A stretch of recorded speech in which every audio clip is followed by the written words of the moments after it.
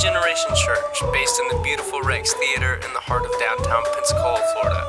Our hope is that today's teaching will encourage and equip you to be firm in faith, to fulfill the call of God in your life, and to finish well. Grab your Bible, open up your notes app, and let's dive in. Hey everybody, welcome to the Rap Party, where we dive a little deeper into Sunday's message.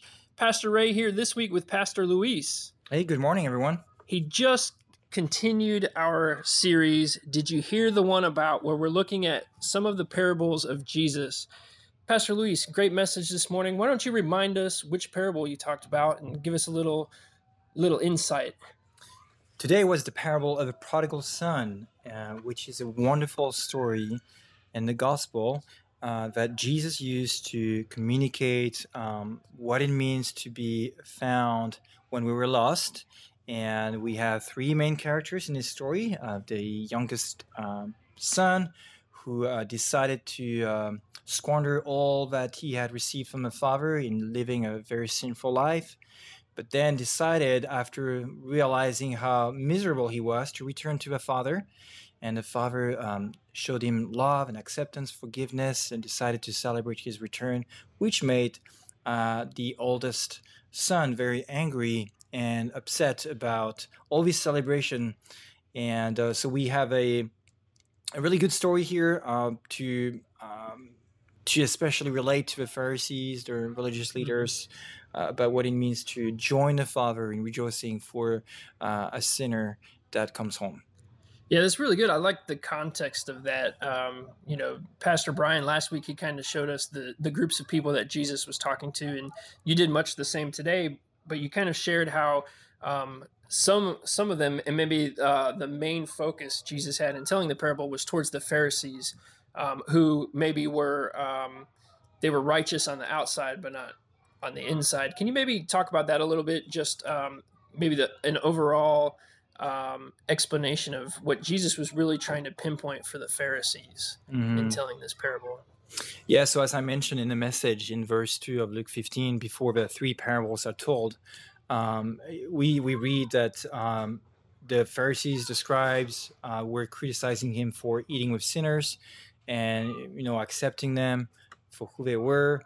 And Jesus is really wrestling a lot with that, with these religious leaders, because back in the days, these experts in the law were really careful to observe well the Torah, and to make sure that no one would break the Torah, break the commands that we find in the Torah.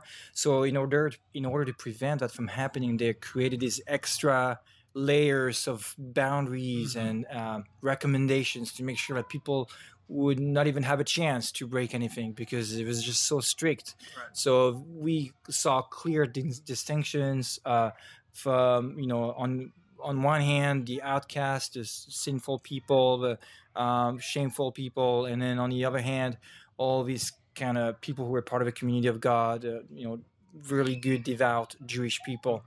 But Jesus has completely shattered all the categories, because he comes in and hangs out with everyone, exactly. The sinners and also the religious leaders. But he is definitely, noticing that their heart was not in the right place, because they were not joining Jesus in celebrating sinners being found, sinners being forgiven. And Jesus is wanting to tell them, look, you think that you don't have any sin in your life because you're not touching all these things, but basically because you're not really in tune with what the Father loves and does, that makes you sinful too. And that's what we see in the story, with the older brother thinking that he had everything and he was, he deserved, celebrations, but because he was not rejoicing for what was lost and now found, he was missing out on a real important spiritual lesson that we learn in the gospel. Yeah, and it's really good, and we can really learn from what Jesus is telling us in the parable, because I know myself, I can identify a little bit with the older brother, and I think many of us can. One thing that really stood out to me as you were kind of unpacking the idea of the older brother and how he redefines sin and what it means to be lost, you said the phrase that it's an identity issue. Can you maybe speak a little bit to how the older brother perceived himself in relationship to the father, and then the reality that maybe is something that we can really lean into and enjoy as believers, the same sort of proper relationship with the Father. Yeah, correct.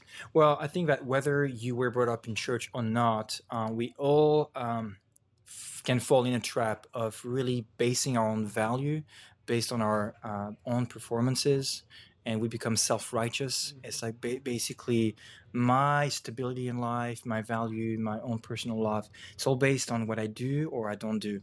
And so the older brother is saying to his father, look, all these years I've been slaving for you, which is the NIV translation, but the Greek word is really slaving.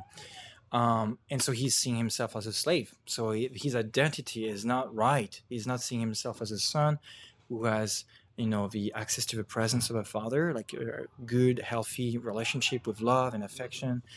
And because he is seeing himself as a slave, that has a ripple effect on like a lot of different issues. And I think that for us, we all can face that at some point, even in our Christian life, where suddenly Christianity becomes a do, don't do religion. Yeah. I do this, therefore I'm good, or I don't do this, therefore I'm not good. And it's really not what it's all about. Like it's all about being reconciled with the Father through his Son Jesus Christ. And when we understand that, then our identity becomes really one of our son or daughter. And it's liberating because there's no stress, there's no pressure to perform or do anything to earn the love from the Father. We already loved and we're already in. It's all good. Yeah, that's really good. And I like to you see the contrast between the older brother and the younger brother, the prodigal son, when he's squandered all his inheritance and he is now a slave to somebody, and he's watching the pigs and he's saying, man, I wish I just could eat what the pigs eat. I have nothing. But then there's that moment where he repents and he realizes his position, he realizes his condition, and then he makes a plan to return to the Father. But it's interesting to me that the older brother said, I've been slaving for you, so therefore you owe me something. Instead, the younger brother, he's realizing that even the real slaves that his father has are better off than he is. And so that's part of that conviction that we experience before repentance. Can you maybe talk a little bit about repentance, the maybe confusion or misunderstanding people have about what repentance is? You said it's not just feeling bad about your sin or feeling sorry for what you've done. There's way more to it. Yeah, I mean, one of the ways we can describe repentance is trying to remember when Jesus started his ministry and he said to the Pharisees, repent. And basically when he was, being baptized by John the Baptist, and then we hear that actually it was John the Baptist who said, just if you have two coats, then share one. Or so he was giving them like very practical advice on how to demonstrate repentance. So repentance is not just this idea of like feelings and emotions, because all of us, I mean, even people who don't know God, at some point they feel bad about themselves, But what makes the difference between repentance and just feeling sorry is that it would lead to an action. It would lead to a turnaround, making amends. Like if, for example, to be very practical, let's say you've offended someone and you've hurt them with your words, and you're in the secret of your room and you realize, I've hurt that person, and you say, God, I feel bad for that. I'm sorry. Well, that's great that you say that. God forgives you, but it's not repentance. Repentance is coming to find the person saying, I really hurt you. I want us to be reconciled. Please forgive me. And how can we be in a better relationship? So basically, there's a step forward in trying to really create restoration and restore things. So for me, that's really what repentance is about. And that's what the younger son really portrayed in this story, because he came back to the Father. He actually walked or ran, or I don't know, whatever method he used. And he had a very specific plan on how to be back in the Father's house, even as a slave, but he wanted to be back there. Yeah, that's really good. I'm thinking there's a big key here to have a plan. I know there's many things that maybe I continuously do, and I continuously go to God and say, God, I'm sorry for this. I did it again. I messed up. Please help me. But if that's all it is, maybe I'll just keep on in that cycle. And so having a plan, I think, is important. Maybe, God, there's this one thing that I keep on doing. Show me how I can avoid that temptation. Show me how I can make a change here or there that will remind me um, of the actions you call me to, to a higher level, a higher purpose.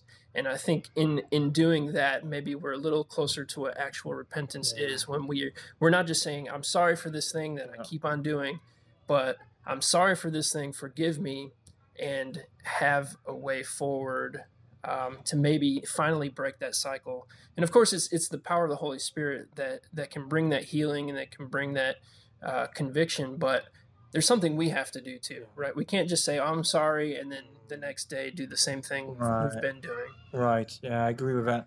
Yeah, I think it's really important to be specific. To be very specific about, even when you ask forgiveness for your sins, sometimes say, God, forgive me of my sins, but can we be a little more specific? I heard once a preacher said, one of the first things he asks people when they come forward to receive prayer is like, what do you want to repent of? So it's not like, oh, my sin, no, but like, what do you want to repent of? Well, if you ask, then, I've been at work, I've been actually, going in late, but still clocking in, 10 minutes earlier, or, it has to be specific. In order to see a change, it has to be specific, so that's important. Yeah, that's good. So turning our attention now to the Father in this story, it really is a picture of God, and you shared it's about God's extravagant grace and extravagant love, and there's some other adjectives you used as well: extravagant, compassion, and hope. I also like the picture that you drew out of God's relentless pursuit for us. Can you maybe unpack that a little bit, especially as it pertains to the idea you talked about, where there's nothing you can do to make God love you more, and nothing you can do to make God love you less? Yeah, I think that the Father is really so in love for his children. And when we understand the context in which the parable was told, we know that fathers, first of all, were not runners. Like, they would not run long rope. There's like a dignity attached to this whole image of a patriarch. Like, I'm home, I have servants, I have slaves. Why would I run outside like this? Like, I gotta make myself a fool. But there's like this pursuit of a son. And one thing I didn't mention, and that's worth mentioning in this podcast too, is when the youngest son said to his father, "Give me my share of inheritance, I'm out of here." It's basically like he said to his father, "I wish you were dead right now," because the only time you would get your inheritance when your father would pass away.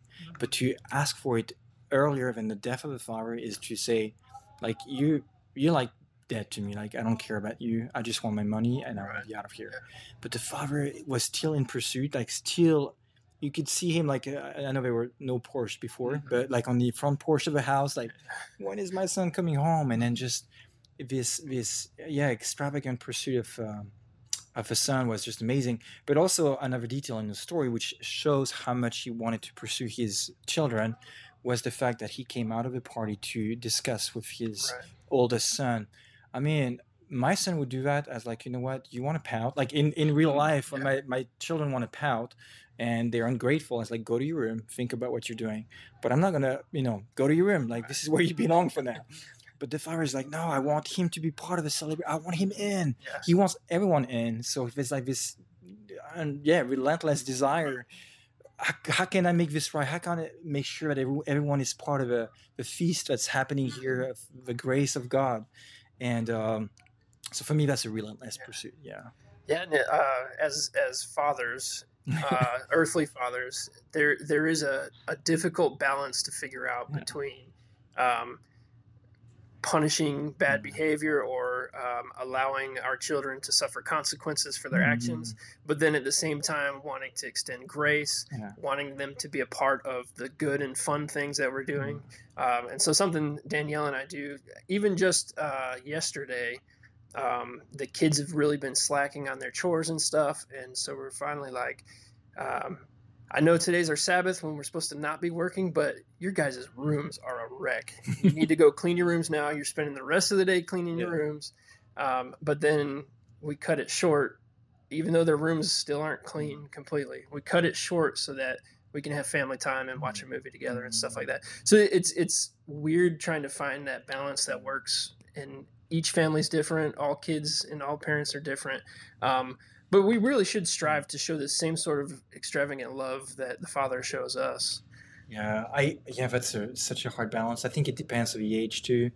Like my kids are very young, 6, 4, and 1. So sometimes my wife and I will turn to each other like, "Well, should we give a grace?" We call that a grace. Right. Yeah. Because sometimes it really bites us back because we're like, "Well, we should not have shown grace here." But there's times where really it is worth, and it's really communicating a lesson to them, like this grace with God too. I mean, this also shows, like, it's so funny. Last night I was thinking about this morning. My son, we had asked our daughter to finish her meal if she wanted to have ice cream after. She was not finishing her meal, and then our son had finished his meal, so he got ice cream, and then he saw that the daughter still had ice cream, although she didn't finish her meal. But he didn't know that she had taken some vegetables on the side anyway. That's a detail, but he was like, "That's not fair. Like, why is she getting ice cream when she didn't finish her meal? I finished my meal." Right. I was like, that's exactly what the oldest brother is doing. Exactly. Like, that's not fair. So it's interesting how I think that Jesus was really purposefully wanting to prove something through the story. Of course, nothing is fair. Yeah. There's absolutely nothing fair about this story. Because even the youngest son should learn maybe a lesson, hey, you really did something wrong. Why don't you start as a slave and work your way up? Let's show me that you really want to be part of this thing here. But Jesus is wanting to show, God's grace doesn't make always sense. Yeah. It's extravagant. It's it goes way beyond our own concepts of what it means to be, belonging to a family or not. So it's. I love that. He's really proving a point really well. Yeah. This thing, God has perfect balance in all of that, right? And you even mentioned too in your sermon, without Jesus, without the grace of God, we would be destined for hell. All of us, no matter what we've done or haven't done, in that regard, there's no difference between us. The only difference is faith in Christ, the grace of God, and we can trust Him that whatever the balance is, whether we need consequences for our actions or He wants to give us this grace we don't deserve, He's perfect. Yeah. He knows exactly how to do it for what we need, how He's created us to be. And so to me, that gives me hope, right?